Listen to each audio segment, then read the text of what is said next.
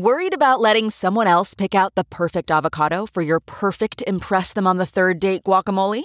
Well, good thing Instacart shoppers are as picky as you are. They find ripe avocados like it's their guac on the line. They are milk expiration date detectives. They bag eggs like the 12 precious pieces of cargo they are. So let Instacart shoppers overthink your groceries so that you can overthink what you'll wear on that third date.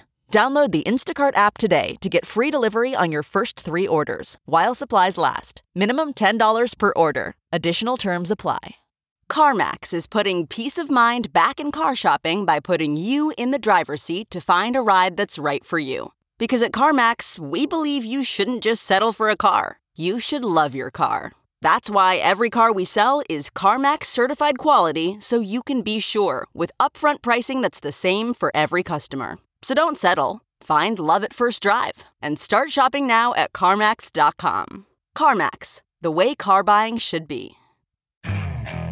Okay, picture this. It's Friday afternoon when a thought hits you. I can spend another weekend doing the same old whatever, or I can hop into my all-new Hyundai Santa Fe and hit the road. With available H-Track all-wheel drive and 3-row seating, my whole family can head deep into the wild. Conquer the weekend in the all-new Hyundai Santa Fe. Visit HyundaiUSA.com or call 562-314-4603 for more details. Hyundai, there's joy in every journey.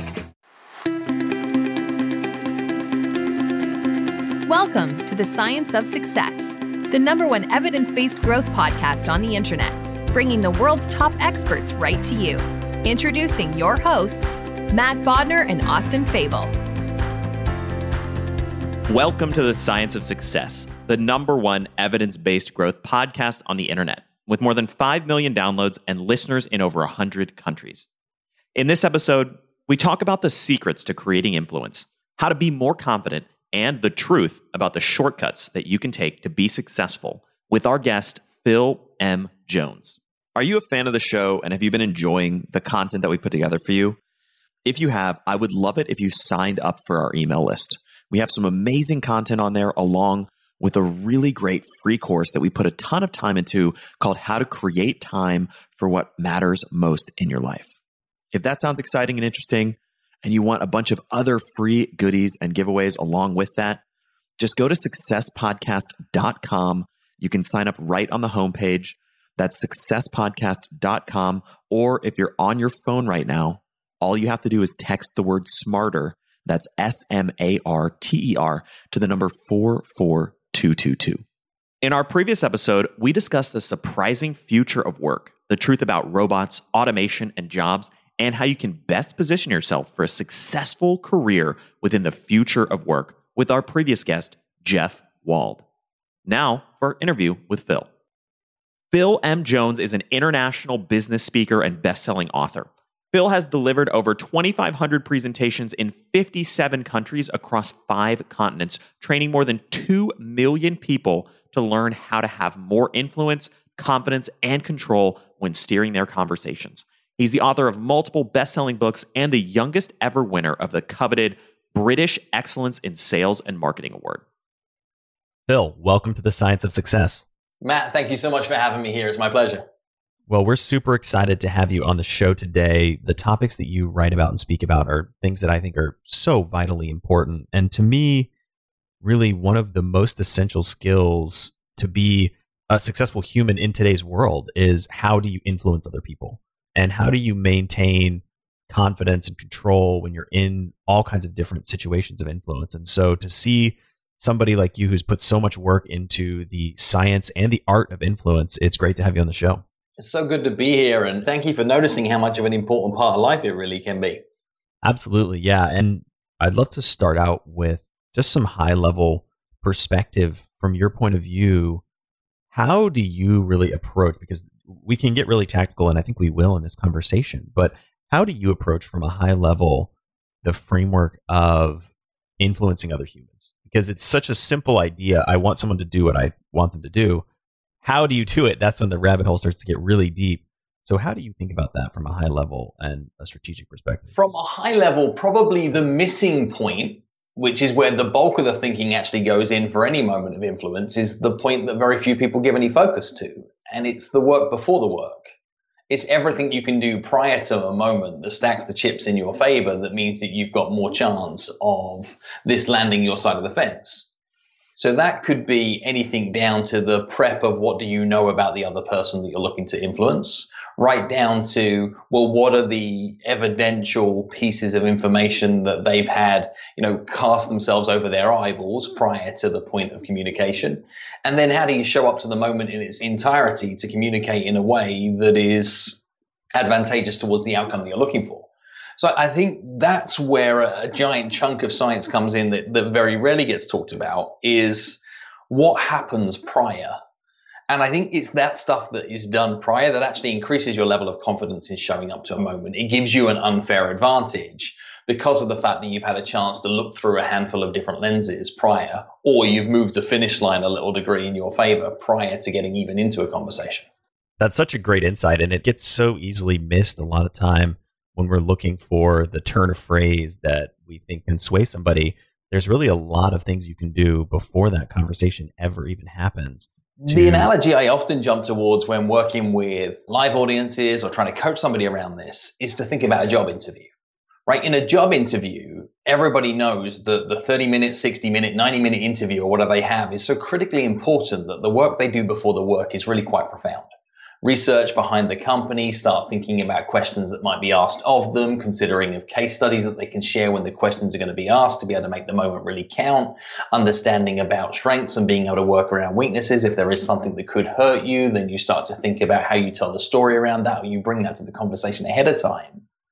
Yet all too often, people don't bring that same level of tenacity of work before the work to their real life scenarios. And they think that influence is about, having some secret superpower, or it's about just, pushing somebody into a situation, or just mastering a new closing skill.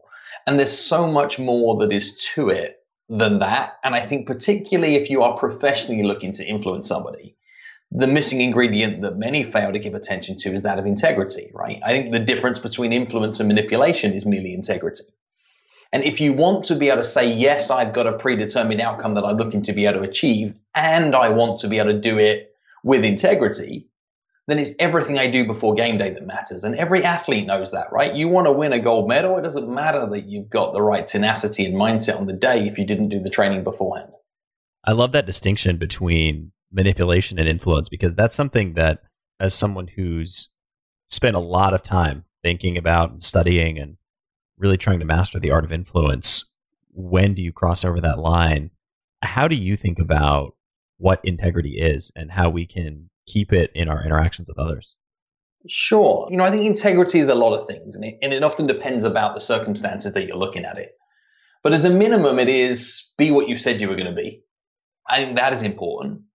I think integrity also means that you wake up in days to come still feeling okay about what it was that you tried to do, i.e. that you can still let your head hit the pillow and feel okay about things.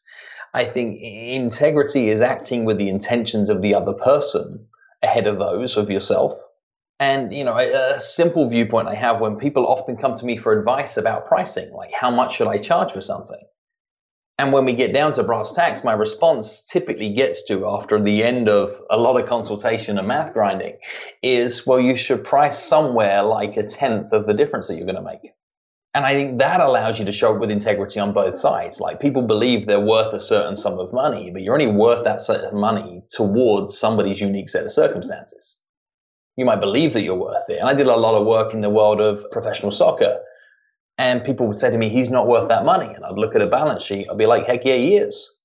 Like, he might not have played well on Sunday, but he's definitely worth the money. And I think this is where we have to have integrity with ourselves and all of our actions. Yes, we've got to be people of our word. Yes, we've got to wake up in the future feeling okay about what it is that we've done. But we also need to have the integrity in ourselves to not tell ourselves a pack of lies towards who we are or what we're worth or where we might be going with the direction of our own ventures. Yeah, that's a great insight. And in some senses, it's almost this notion that these are very powerful tools and they can be used for good or they can be used for evil. But yeah, it's a Peter Parker moment, right? Exactly. With great power comes great responsibility. Exactly. And it reminds me of something else that I know you've written about, which is this notion of framing things and thinking about how really effective communication is more about creating win-win outcomes or expanding the pie, non-zero sum thinking, as opposed to trying to get one over on somebody. Yeah, so much so. And I get frustrated, right? And the bulk of my work is spent looking to better help people achieve better sales outcomes. Yet the perception for almost everybody in the world of sales is that salespeople are crooks, salespeople are dishonest, salespeople are self-centered. And it isn't always true. What it is bad salespeople are those things. Is some of the best of the best of the best are actually some of the most helpful, most generous people on the planet. And what we are dealing with is almost the romanticizing of that less than integrity-based approach of success. So we see it with movies like Wolf of Wall Street or Glengarry Glen Ross, or, we see it across the majority of so-called influencers, Instagram feeds, where it's showboating influence in a way that says, I have more than you do. I've done better than you are. I'm looking down on you. I won, you lost, right? And I think there are two types of influence, right? There is influence that says, look at me. And there's influence that says, come with me. And they're two very different things. Yet anybody I've ever met that can go the distance, i.e. can surpass decades and still perform at top of their game, understands that the purest form of influence is come with me influence, not look at me influence. And the difference between those two things sounds so slight, it's like a word difference, but the outcome is really quite profound. Yeah, that's a great perspective. And I definitely feel the same way about a lot of the quote unquote influencers out there. I almost, to me, it's sad. And you obviously talk a lot about the importance of words, which I want to get into more. But to me, the science, the art of influence, creating outcomes with people and win-win beneficial outcomes with people versus an influencer on social media, that though it's the same word, I view those as almost totally different spheres because they're just so separate from each other. And the miss that many people have, and to quote some of Simon Sinek's work, is people forget that they're in an infinite game. Like there might be a ramping up of the influence you have from telling the story that people want to hear in order to be able to achieve attention in the moment. But where does this go long term? Like, what do some of these people that share story upon story upon story that attracts people for short-term gain, how do they show up 15 years on from now? And how do you get off that train if that's the set of tracks you start running down? And I think the idea of learning to influence with integrity, with sustainability in mind, is something that hasn't lived that true through our generation. Yet is something that people 30, 40, 50 years on from now will probably be thinking, I wish I took more of the long play. I'm curious what your perspective on this is, because it's something that I think about. And in many ways, this podcast is a counterbalance to this in some senses. But I feel like content as a whole has really gotten to a place where it's so focused on short, bite-sized news bits, 5-second talking pieces, and the depth and the really exploration of these ideas has been washed away almost completely in most cases of kind of the mainstream media. The reality is too that there's some psychology research that, for better or worse, and I would argue for worse, that our brains get hijacked by these little bites and bits of information and talking points and that kind of thing. How do we shift back more towards that more integrity-driven, deeper, more thoughtful modality? There's a maturity that exists in a different area that leaves us a lot of clues, right? And we're talking about success, and the big thing I've learned about success is success always leaves clues, is we've seen this giant movement of people wanting to get healthier, to lose weight, to be fitter, to go about the way they live their life in more of a healthy way for the last 30, 40, 50 years. And what we've now agreed upon is the finest way to be able to impact that is to eat less and exercise more and eat more of the right kind of things, right? Like that is the consensus of opinion here. Yet there are still people looking to do quick short-term supplements. There is still fancy fads to be able to try and achieve that kind of outcome that people are looking for. The same is true with every version of success, is people are always looking for the shortcuts. I've done hundreds and hundreds of interviews through my professional career, and a question that almost everybody asks is like, yeah, but what's the one thing? And the one thing never exists, yet it's the thing that people always want, right? Is what's the hack? What's the silver bullet? What's the thing that's going to get me over the line? And unfortunately, the truth in success is that most of what it takes to get there is hard work. It sucks. And most people aren't prepared to do it, right? That stands in the way of the majority of people being able to get there. So when we think about what it takes to be able to go the distance, is I don't know how a group of people are going to start to wrap their head around going the long way is worth it. More people spend time answering is a really crucial question. And I speak this right now because it's a question that I've been pondering a lot myself this year, is how much is enough? And it's a big question, right? Because we're always pushed to say more is better. More of anything is better. Yet if you can deeply dig in and say how much is enough, then what can happen is you can start to think about the journey differently. And stop thinking that there is a destination, or like when I get there, or when I achieve this, or once I become influential, or once I have confidence. Like I find confidence is a crazy thing. People say they need more confidence, but they haven't created a how much is enough confidence.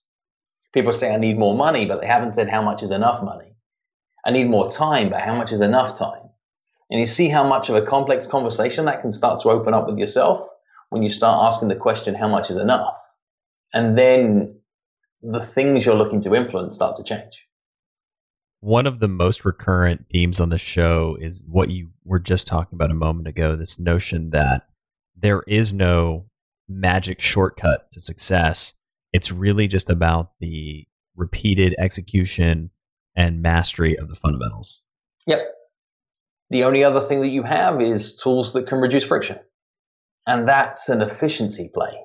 And there are lots of things that you can use to increase efficiency with productivity and tools and, online methodology or change of communication style in order to be able to reach people quicker, etc. These are efficiency plays that play into your tactics, that reduce friction, that allow your hard work to be able to run a little more effectively as it would work on through. And I think one of those is a giant piece of my work in this area of utilizing the right words at the right time to be able to reduce that friction. You touched on health and fitness a minute ago, and for some reason this brought together a really interesting image in my mind, which is a friend of mine many years ago created this thing called the nutritional pyramid or something like that. And I don't remember everything on it, but it was basically like the bottom was diet and calories in, and the next one was macronutrients, and then it got all the way up, and supplements was at the very top of the pyramid. And his point was like, if you don't get the calories right and you don't get your macros right and all this other stuff, supplements make a little bit of a difference, but they don't make that big of a difference. And only if in conjunction with the other thing. Exactly. And it's almost like success is the exact same way. If you don't have the fundamentals, if you don't work hard, if you don't execute, you can have all of the productivity hacks in the world and be the most efficient person imaginable, but you're still missing the meat of the equation. Correct. And experience is measured in the number of times that you've tried something. You cannot have confidence without experience, which I find fascinating that people think that they can have confidence without experience. And if you have confidence without experience, that, my friends, is arrogance. That's not confidence. Because confidence comes based on the fact that you have a level of certainty how something might play out. And the only way you can have certainty as to how something might play out is if you've been in that scenario a number of times in the past. So tell me a little bit more about confidence, because you've touched on it a couple times, and that is a very recurrent theme when you look at wanting to build the skill of influence. How do you become more confident? How do you get more confident when you're influencing others? How do you think about confidence, and how much of it is enough, and how can we make ourselves more confident when we're influencing others? Okay, I'm just scribbling some thoughts down here at the same time so I don't forget something.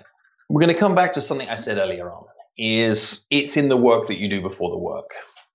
If you want to improve your confidence ahead of any given moment, the more that you can role play that moment ahead of time, the more that you can think about what ifs, the more that you can make bold choices prior to a moment so that when you're in those moments, you have fewer choices to be able to make, the better. So let me give you a simple example. I'm a professional speaker. I've delivered more than 3,000 paid professional speeches. And the routine that I would still go through, even if I was delivering a version of the same presentation time and time again, would still be, well, I'm going to walk through my speech in my head ahead of time and I'm going to map it out on a blank page, highlighting the core stories, the key points I'm going to make. I'm then going to take that speech and I'm going to overlay it on the environment that I'm faced with, whether that's an online environment or an in-person environment. I'm going to think about, where do I enter the stage? How do I exit the stage? Am I shaking the person's hand? Am I high-fiving? Are we fist bumping? What is the anecdote that they might say about me so that I can be anecdotal in the other direction? I'm thinking about all the things that happen in my environment prior, so I have conceptual scenarios to be able to speak back. Then when I'm thinking about the speech itself, it's, when might I leave the stage? When might I come back onto the stage? If I'm coming back on, am I walking on backwards? Am I taking the side stairs? If I'm entering the audience, how do I get back to stage? Which row might I go to? You see what I'm saying here is that what I'm doing is I'm working through 1,000 micro decisions prior to the moment. So when I'm in the moment, I can serve the moment better because I don't have to think about what I'm going to do. That was awesome. I've given a lot of paid professional speeches in my life, not nearly as many as you, but I think I just picked up about 10 new things that I need to incorporate into my, just such great examples. And I love getting into the specific context of something because then it shows you how you're really thinking through the process. What it allows you to do every single... Okay, picture this. It's Friday afternoon when a thought hits you. I can spend another weekend doing the same old whatever, or I can hop into my all-new Hyundai Santa Fe and hit the road. With available H-Track all-wheel drive and 3-row seating, my whole family can head deep into the wild. Conquer the weekend in the all-new Hyundai Santa Fe. Visit HyundaiUSA.com or call 562-314-4603 for more details. Hyundai, there's joy in every journey. Okay, picture this. It's Friday afternoon when a thought hits you. I can spend another weekend doing the same old whatever, or I can hop into my all-new Hyundai Santa Fe and hit the road. With available H-Track all-wheel drive and 3-row seating, my whole family can head deep into the wild. Conquer the weekend in the all-new Hyundai Santa Fe. Visit HyundaiUSA.com or call 562-314-4603 for more details. Hyundai, there's joy in every journey. Getting the smile and confidence you've been dreaming about, all from the comfort of your home, isn't a total mystery with Byte clear aligners. Just don't be surprised if all your friends start asking, "What's your secret?" Begin by ordering your at-home impression kit today for only $14.95. Byte clear aligners are doctor-directed and delivered to your door. Treatment costs thousands less than braces, plus they offer flexible financing, accept eligible insurance, and you can pay with your HSA FSA. Get 80% off your impression kit when you use code WONDERY at Byte.com. That's BYTE.com. Start your confidence journey today with Byte. More time, though, is you can then serve the moment with more confidence. Why? Because you can be in the moment. See, the reason that people lack confidence is because they're not in the moment. Because they're somewhere else. They're thinking shoulda, woulda, couldas, or what's happening next. Therefore, they're not in the beat of the music. You ever seen somebody try to dance not on the beat of the music? That's how a lot of people carry themselves through life. Because they're not prepared to do the work before the work. So that affects confidence hugely. There's another big thing that impacts confidence, and that's people's inability to enjoy messing stuff up. Because it's that experience of having messed stuff up in the past that adds to your confidence. See, people look at me, and let's use the professional speaking environment again, and they'll say, how comes you stay so cool regardless of what goes wrong, right? The slide deck goes out, no worries, Phil got it. The mic goes down, no worries, Phil's got it. The guy before you was heckled, said something obnoxious, don't worry, Phil's got it. The guy before you has just fired 2/3 of the audience, don't worry, Phil's got it. Like, why does this feel like a I got this type moment? Because every moment that could possibly happen has happened before. What's interesting, though, is in the majority of those moments, they didn't happen in as high-stake an environment. That I had the chance to be able to deal with a difficult situation in a lower-stakes environment that means as the stakes get heightened, that experience then goes on to be able to serve you. Yet what too many people try to do is they try to jump too many rungs of the ladder too quickly, and they find themselves outperforming their experience, and that is where people get vulnerable. Sure, if you jump into that circumstance and you are lacking in confidence, you do enough work before the work to mean that you earn your stripes, and you're humble enough to go into that environment knowing that you're out kicking your coverage, there's a good chance that you'll be able to deliver. And then when you've delivered that environment a number of times, then guess what? You've just created a new normal for yourself, and you did manage to successfully Q jump. But you have to do it knowing your truth. And I think this is where people lack confidence, is because they're living a version of truth that they've oversold and they don't believe it inside. I mentioned earlier I work with a huge number of sales professionals around the world, and there's a simple thing that I say to them, and that's, if you're not convinced, you cannot convince. And what I mean by that is that you can't expect somebody to pay the sum of money for the product or service that you're offering to them if you don't believe it's worth it. Like, if you don't believe it's worth it, don't expect anybody else to. But the same is true with your confidence. If you do not believe that you are worthy of being the right person in the right place at the right time to deliver that right moment, then don't expect whoever you're in front of to be able to believe it. That's a great insight into building confidence, and something that from a couple different angles I definitely have experienced and seen many times in my own life. Even this notion that if you're okay with making mistakes and okay with things going wrong and okay with being flexible and tolerating when everything doesn't go perfectly, the only way to get there is to realize that you are going to mess up at some point. Things are going to go wrong at some point. And, you know, I was talking to... There's some games you can play with yourself on this, and I hate to cut across you. I just want to... No, that's perfect. Not lose this moment. Jump it in. And we live in this world where people want to believe something was right or wrong. And that is a limiting belief system and a limiting environment that stops the progress of so many brilliant people. Because people live so much in fear of doing something wrong, they're not prepared to be able to try it if they don't have certainty that they can do it to somebody else's judgment of the version of right. The alternative of this is to be able to play new games in your mind. The first of the games in your mind is firstly to move the finish line. So what I mean by that is, don't have a finish line for success at the level where everybody else is judging it. Push it way past then. What I also then want you to have is to have shortened finish lines in this as well, to create multiple finish lines or multiple levels of success in any activity that you're doing. Throw me, Matt, just a random scenario, and I'll try and illustrate further what I mean, that how you change the game by creating different levels of success by moving finish lines. Just give me a random scenario of anything anybody might be entering into. So I want to do $1 million in sales if I'm a salesperson. Okay, $1 million in sales. By when? Let's say 6 months. So over a 6-month period of time, I want to do $1 million in sales. Well, what I would look to be able to do is, firstly, I'd build a plan that is $10 million worth of revenue big. So $10 million over a 12-month period of time is what I'd look to be able to build as a giant milestone. But then what I'd look to be able to do is I'd create minor milestones earlier on the way. So I would say, well, what I can't do is I can't control today the fact that I'm going to do $1 million in 6 months, but I can control the amount of contact points that I make with people who fit my right kind of target market today.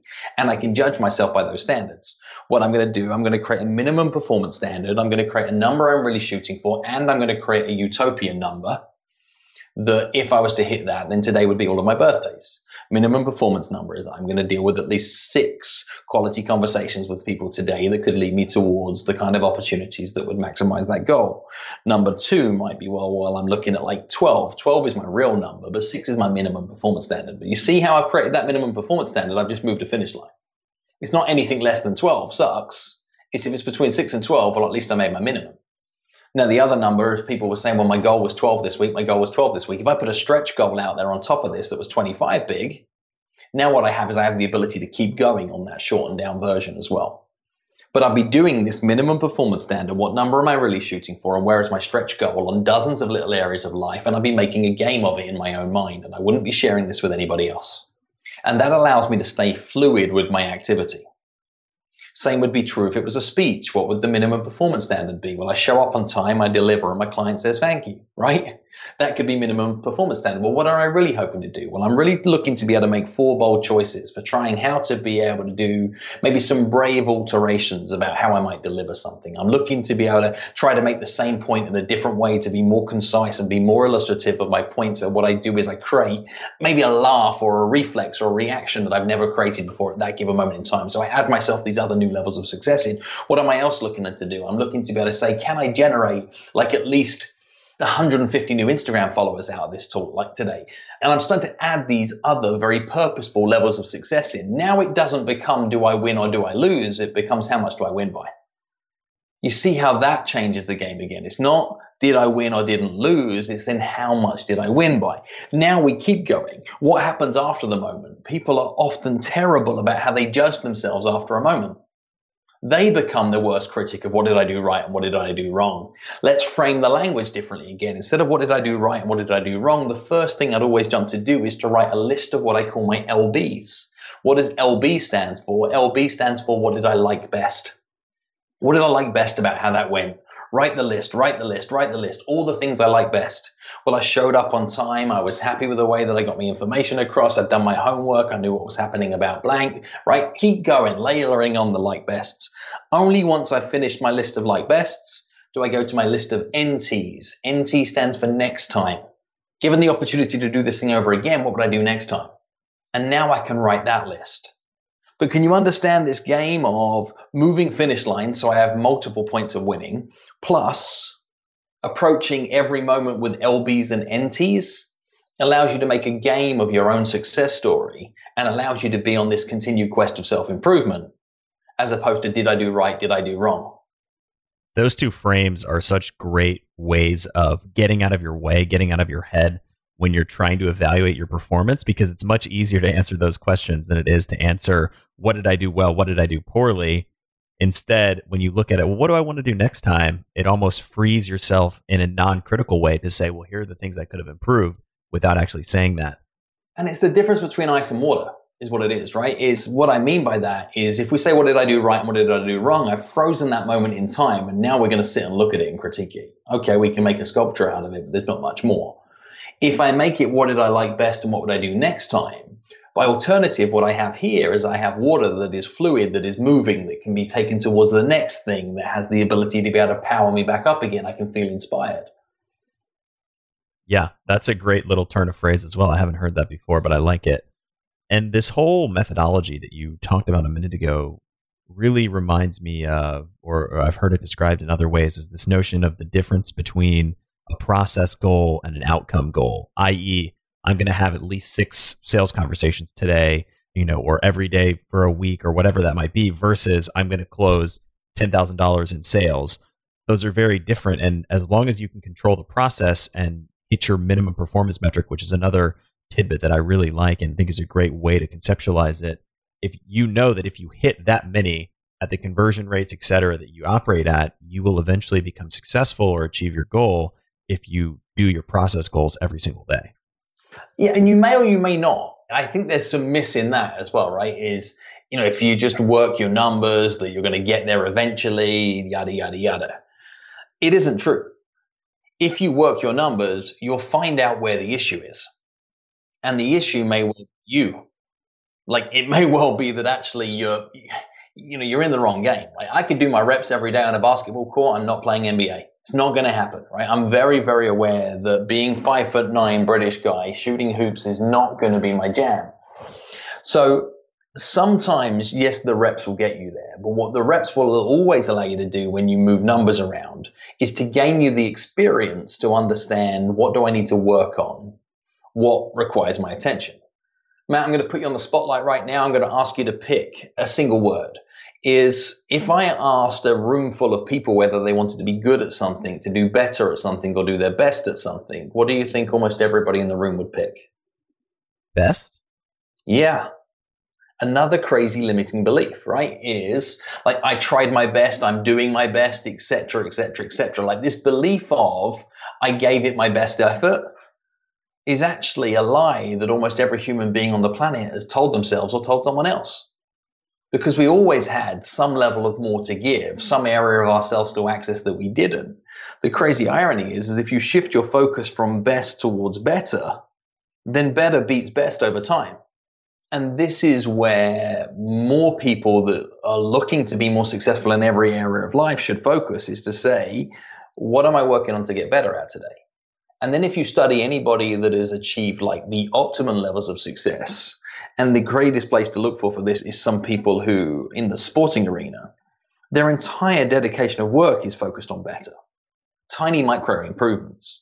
And the echo that almost every one of them shares when you dig into their story is success leaves clues. And one of those giant clues is to control your controllables. Yet the majority of people want to focus on achieving an outcome that is entirely outside of their control. So the reps are within your control, right? You can control the number of attempts that you make. You control what you learn from those attempts. You can control what you do differently as a result of those attempts. You can control who you learn from. You can control who you let speak into your mind. You can control what it is that you're going to choose to apply yourself on today. But it's your ability to control those controllables that allows you to be able to, outperform your competition in a key moment. Yeah, such a great insight, and ties back into this same theme that we've been talking about. But this is such an important distinction because it's so easy to get caught up in the big goal, the thing that's outside of your realm of influence, when really what you should focus on, and we've touched on this in 2 or 3 different ways throughout this conversation, is getting the reps in, doing the work, executing on the fundamentals, the basics, the things that are within your control that you can do day in and day out. And over time, that's how you improve. That's how you get better. That's how you learn. And that's how you grow. And the focus is internal also. Like, people want to be more successful. And what I often hear when interviewing people who are looking for heightened levels of success, particularly in the corporate world, is, well, what they need to do more of. Or when this happens, then this will happen, right? They're all externally focusing actions. They are requiring somebody else to make a change for the change they're looking for to become real, as opposed to looking for the change that can come from within. Yeah, that realization was a hugely transformational thing for me to understand, was this idea of, instead of being a victim of circumstance, take as much responsibility as possible, even if it's not your responsibility or your fault, or whatever it might be. If you just take responsibility anyway and do what you can, a lot of times the outcome will be vastly different than if you just said, oh, it's not my responsibility, I'm waiting on so-and-so to do it. And, it's their job, it's their problem. As well, right? Is the second you own it, you get back in control. Maybe not all of the control, but more control than you had without owning it. And the other liberating thing that then creates is you soon, after a period of time, realize that very few people know what they're doing, which allows you to understand that almost everybody is doing the best they can to make it up, which again starts to empower the fact that we're all in a game, right? We're all in a dance together. We're all looking to be able to find a way of being able to enjoy our time on the dance floor. And that again moves us away from this idea of there's right and wrong, that there's just continuous movement over a period of time, that we are looking to be able to find small avenues that we can create tiny victories within. I want to bring us back to some of the influence strategies, because this has been a fantastic discussion of some of the pillars of success, but I want to tie this back into what I know you've done such a tremendous amount of work on, and talk about some of the things that I know personally I deal with and many people deal with when they're trying to influence others. Tell me about what are some of the strategies that you use to diffuse arguments or kind of break through when people are being really stubborn or tough-minded? Okay. I've trained more than 2 million business professionals around the world on the art of persuasion, on looking at how they can maneuver a conversation with integrity. And the one thing that I bump into more often than not is that people are happy to enter into arguments. Now, these might not be full-blown rows like a crazy great big argument, but people are often looking to be able to say that my version of right is better than your version of right, and they're happy to be able to have a conversation over what's right as opposed to achieving the right result. The alternative is to approach every conversation where your initial point of view is always laced in curiosity. Let me make that even more tactical, is to understand that it's the person who's asking the questions that's in control of the conversation. So if you're looking to be able to diffuse a situation at any given point in time, the only tool that you have for diffusing an argument is curiosity, because curiosity creates context and clarity. And if you're asking questions, you cannot make mistakes. All you can do is color in the dotted line that you've already decided is a certain way, and maybe realize quite often that sometimes you have the lines in the wrong places. So if you want tactics, firstly, you start with curiosity. Behind curiosity, the next ingredient that you need to insert to any complex conversation is one of empathy. Empathy is talked about a lot, particularly in today's modern age, as we just need to have more empathy. Yet very few people understand what the word really means. Best definition of the word comes from a speaker friend of mine called John Acuff. And John describes empathy as to care about what the people you care about care about. If you're looking to be able to diffuse any difficult scenario, sell something to somebody, win a group of people over to your way of thinking, then you have to prove to them that you can see the world through their eyes. Period. Because if you can't see the world through their eyes, or they don't believe that you can see the world through their eyes, they'll continue to reinforce the belief that you're just not getting it. You can't see it. You can't see what they're saying. So what I mean by empathy is, can you hit their show me that you know me button? In the way you're communicating. I normally find bras to be so uncomfortable and constricting, but Skims has changed that. You know I love Skims underwear, so I finally tried their bras, and Skims has delivered again. Skims bras are worth the hype for the amazing shape and support they give, but what I wasn't expecting was how comfortable they are too. I've tried so many bras in the past, and the main issue that I have is that they weren't supportive enough, to the point where they felt slouchy. I love my Skims wireless form bra because it's so comfortable and supportive. The older I get, the more I care about actually being comfortable in what I wear every day. And with my wireless form bra, I no longer have to sacrifice my comfort for the support I need. Shop Skims bras at skims.com, now available in 62 sizes, 30A to 46H. Plus, get free shipping on all orders over $75. If you haven't yet, be sure to let them know we sent you. After you place your order, select podcast in the survey and select our show in the drop-down menu that follows. Look around. You can find cars like these on AutoTrader, like that car right in your tail. Or if you're tailgating right now, all those cars doubling as kitchens and living rooms are on AutoTrader too. Are you working out and listening to this ad at the same time? Well, multitasking pro, cars like the ones in the gym parking lot are for sale on AutoTrader. New cars, used cars, electric cars, maybe even flying cars. Okay, no flying cars, but as soon as they get invented, they'll be on AutoTrader. Just you wait. AutoTrader.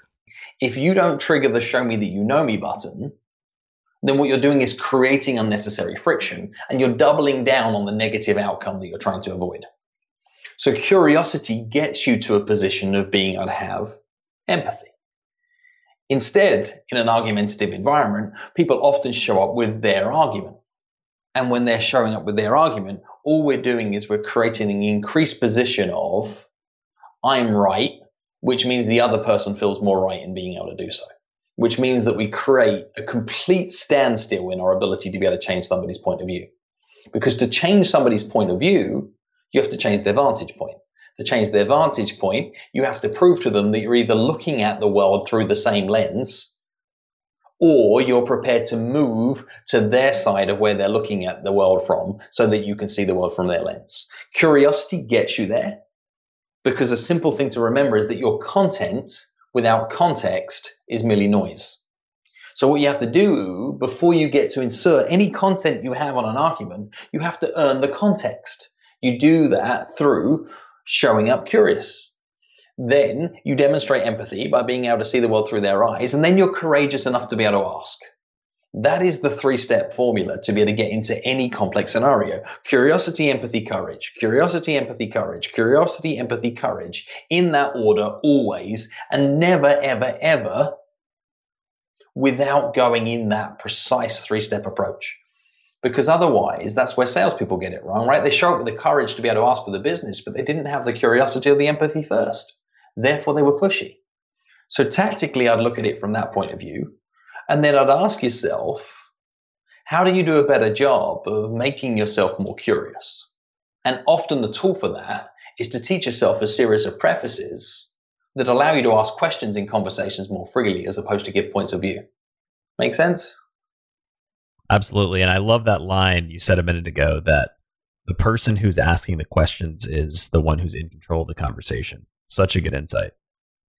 Tell me more about, I think I have a pretty good grasp on the idea of curiosity, empathy. We've talked about that at length on the show in the past. Tell me more about the courage piece of the puzzle. Well, firstly, finish this sentence for me. If you do not ask, you don't get. Right? See, we know that to be true, yet the biggest reason that the majority of people are failing to get the success that they're looking for in life is because they're just not asking for it. So when I talk about courage, more often than not, I'm talking about the courage to ask one more question, the courage to be able to ask for the opportunity you're looking for, the courage to be able to ask for the sale, the courage to be able to ask her out on a date, the courage to be able to ask for your, future father-in-law's permission to give, hand in marriage, the courage to be able to ask your vendor for a discount, the courage to be able to ask your bank for more time to repay a loan. I don't care what it is, but the courage to ask is often what's standing in our way of being able to get there. People's inability to ask is linked to fear, often fear of rejection. And people are so fearful of being rejected that they don't choose to play. And that's what I mean by courage. I mean the ability to be able to show up and ask. And sure, I gave some examples a second ago there that are really high level. Yet in every area of life, if everybody listening right now just went back over a 24-hour period, I'm guessing they could count a dozen times that they should have asked one more question. And the question I'll ask of you listening in right now is, what is stopping you? The question I'll ask after that is, what would have happened if you were brave enough to ask that question? See, the answer to that question is you do not know. So the question I'll get you to explore next is, what could have happened if you were brave enough to ask one more question? And the could versus would is the play space that I'm asking you to get brave enough to be able to get uncomfortable within. Because it is this hypothetical area that what we can do is explore the opportunities of what could really exist in life if we get away from black and white and we enjoy the fact that we can communicate in the gray, that allow us to change the minds of others, create opportunities for ourselves and others that wouldn't have existed, and write a new normal that we're all pretty darn happy to live in. Such a great insight. And one of my all-time favorite strategies or even just things to do is rejection therapy, or the idea of just, even in those day-to-day simple moments of life, going to a coffee shop and asking for a free cup of coffee or whatever it might be. It's amazing how much you can really build that tolerance of discomfort and that muscle of asking uncomfortable questions in the day-to-day moments of your life. And it really carries through into all kinds of interactions. And a tool that can give you confidence in these environments is to fuel yourself with the belief that you might not be right. And what I mean by that is, if you want to have these uncomfortable conversations sometimes, going into them with the belief that you might not be right allows you the freedom for somebody else to potentially change your mind. It allows you to be curious. Yes, you need the courage to be vulnerable, but by showing up with the belief that I think things should be a certain way, but I'm not so sure, it's that 95% level of certainty, but remaining 5% that you might be wrong, that allows some really complex conversations to shape on out and for you to have movement onwards from that. And I think everybody listening in right now, and Matt, agree with me if you think so too, is more often than not, when you've entered into a complex conversation that you've been putting off for some time, that you've got into the mess of it all, 99 times out of 100, you feel better after the fact. Like it creates some form of clarity afterwards. Even if you didn't get the outcome that you were looking for, but you learned some more in terms of the data, you feel better at the end of the conversation. I think that's generally right. So what we're looking at is to say, don't hold on to things so much. Have the courage to be able to speak up when something doesn't feel right. Have the courage to be able to enter into conversations with your employer, with your spouse, with your parents, with your communities, with friends. You're not seeing things a certain way, but show up into those conversations, not with I'm right and you're wrong, fueling the conversation, with I might not be right about this. Help me understand it from your point of view. And as the author of the book, Exactly What to Say, there is a sequence of words that I really should have included in the book that I didn't, which is that preface of the words, help me understand. Because you see how much power is attached to that preface to a question. Because help me understand is telling the other person you don't get this. Help me understand why you chose to vote a certain way. Help me understand why you gave that person the promotion and not me. Help me understand why I keep getting overlooked for these kind of things. Help me understand where your goal is and vision for the future. Help me understand how Well, the options are endless, Matt, right? In terms of where we go. But you see how that preface can just get you into some conversations that show I'm willing to be taught something. I'm willing to understand there's data here that I don't currently have, and I'm looking for that data to help me judge what I think of this circumstances differently.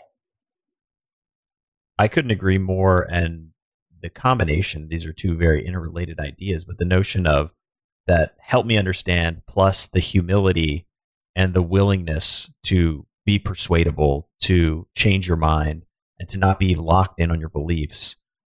Those two things together, if everyone in our society just had those two frameworks for interacting, I think the world would be a much better place.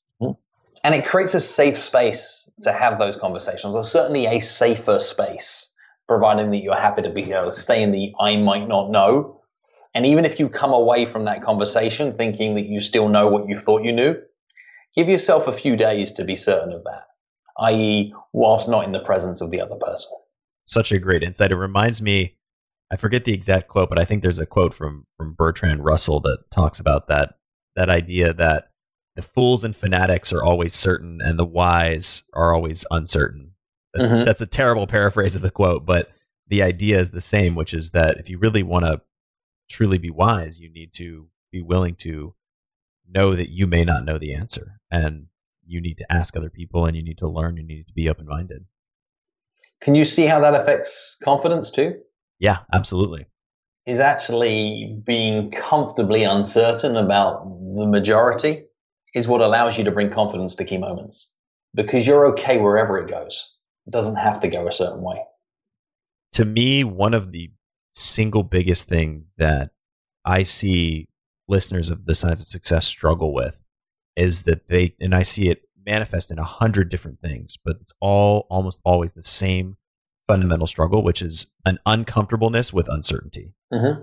And if you can just get comfortable with uncertainty and realize that the world itself is inherently uncertain, that will help you leaps and bounds in being more confident, making better decisions, navigating the world, which is a very complex, uncertain, confusing place. Being at peace with that fact can transform the way that you live and exist in the world. You bet. No, I wholeheartedly agree with that. So, Phil, we've shared a lot of strategies, ideas, themes, etc. What would be one action item or piece of homework that you would give the listeners to concretely take action to begin to put in practice something that we've talked about today? It can be about influence, it can be about success, it can be about mastering the fundamentals, really anything. What would one action step be that you would give the listeners to begin to take action today? Okay. First thing I'd give you is always do more than what's being asked of you. So I'm probably going to give you more than one action step. And first thing is to remember that the worst time to think about the thing you're going to say is in the moment when you're saying it.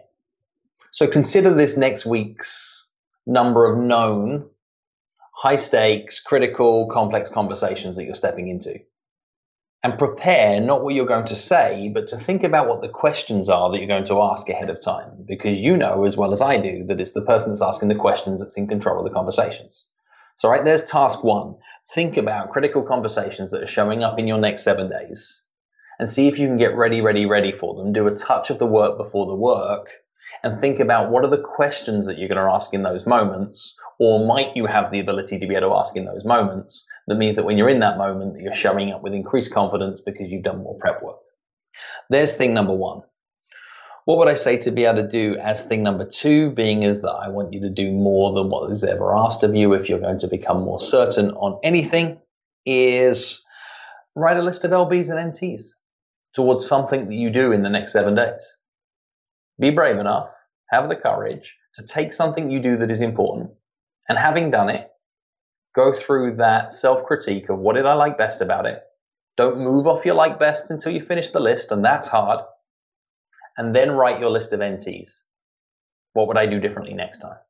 And see how that micro feedback loop can empower you to grow your self-performance towards the next things that you'd look to be able to do. And you want one more piece of homework. You want to get more playful with how you can be more influential in the moments where it matters. You want to understand more about prefaces to questions and key ways of asking questions. Grab yourself a copy of Exactly What to Say and see if you can learn more about words that talk to the subconscious brain. And Phil, where can listeners find exactly what to say, you and your work online? PhilMJones.com is a great place to be able to almost use it as a lobby to decide where you want to go next, from social platforms, find the books, etc. If you want to jump straight to the book, we're now in 29 different languages around the world, sold pretty much anywhere anybody sells books. So if you search for my name, Phil space M space Jones, good chance you'll find me wherever you are in the world listening in on this today. Well, Phil, thank you so much for coming on the show, for sharing so much wisdom, practical strategies, and some great insights into influence, communication, and ultimately success. Pleasure to be here. Thank you for inviting me on the show, Matt. Thank you so much for listening to The Science of Success. We created this show to help you, our listeners, master evidence-based growth. I love hearing from listeners. If you want to reach out, share your story, or just say hi, shoot me an email. My email is matt@successpodcast.com. That's matt@successpodcast.com. I'd love to hear from you, and I read and respond to every single listener email. I'm going to give you 3 reasons why you should sign up for our email list today by going to successpodcast.com, signing up right on the homepage. There's some incredible stuff that's only available to those on the email list, so be sure to sign up, including an exclusive curated weekly email from us called Mindset Monday, which is short, simple, filled with articles, stories, things that we found interesting and fascinating in the world of evidence-based growth in the last week. Next, you're getting an exclusive chance to shape the show, including voting on guests, submitting your own personal questions that we'll ask guests on air, and much more. Lastly, you're going to get a free guide we created based on listener demand, our most popular guide, which is called How to Organize and Remember Everything. You can get it completely for free, along with another surprise bonus guide, by signing up and joining the email list today. Again, you can do that at successpodcast.com, sign up right at the homepage, or if you're on the go, just text the word SMARTER, SMARTER, to the number 44222. Remember, the greatest compliment you can give us is a referral to a friend, either live or online. If you enjoyed this episode, please leave us an awesome review and subscribe on iTunes, because that helps boost the algorithm, that helps us move up the iTunes rankings, and helps more people discover the science of success. Don't forget, if you want to get all the incredible information we talk about in the show, links, transcripts, everything we discuss, and much more, be sure to check out our show notes. You can get those at successpodcast.com. Just hit the show notes button right at the top. Thanks again, and we'll see you on the next episode of The Science of Success.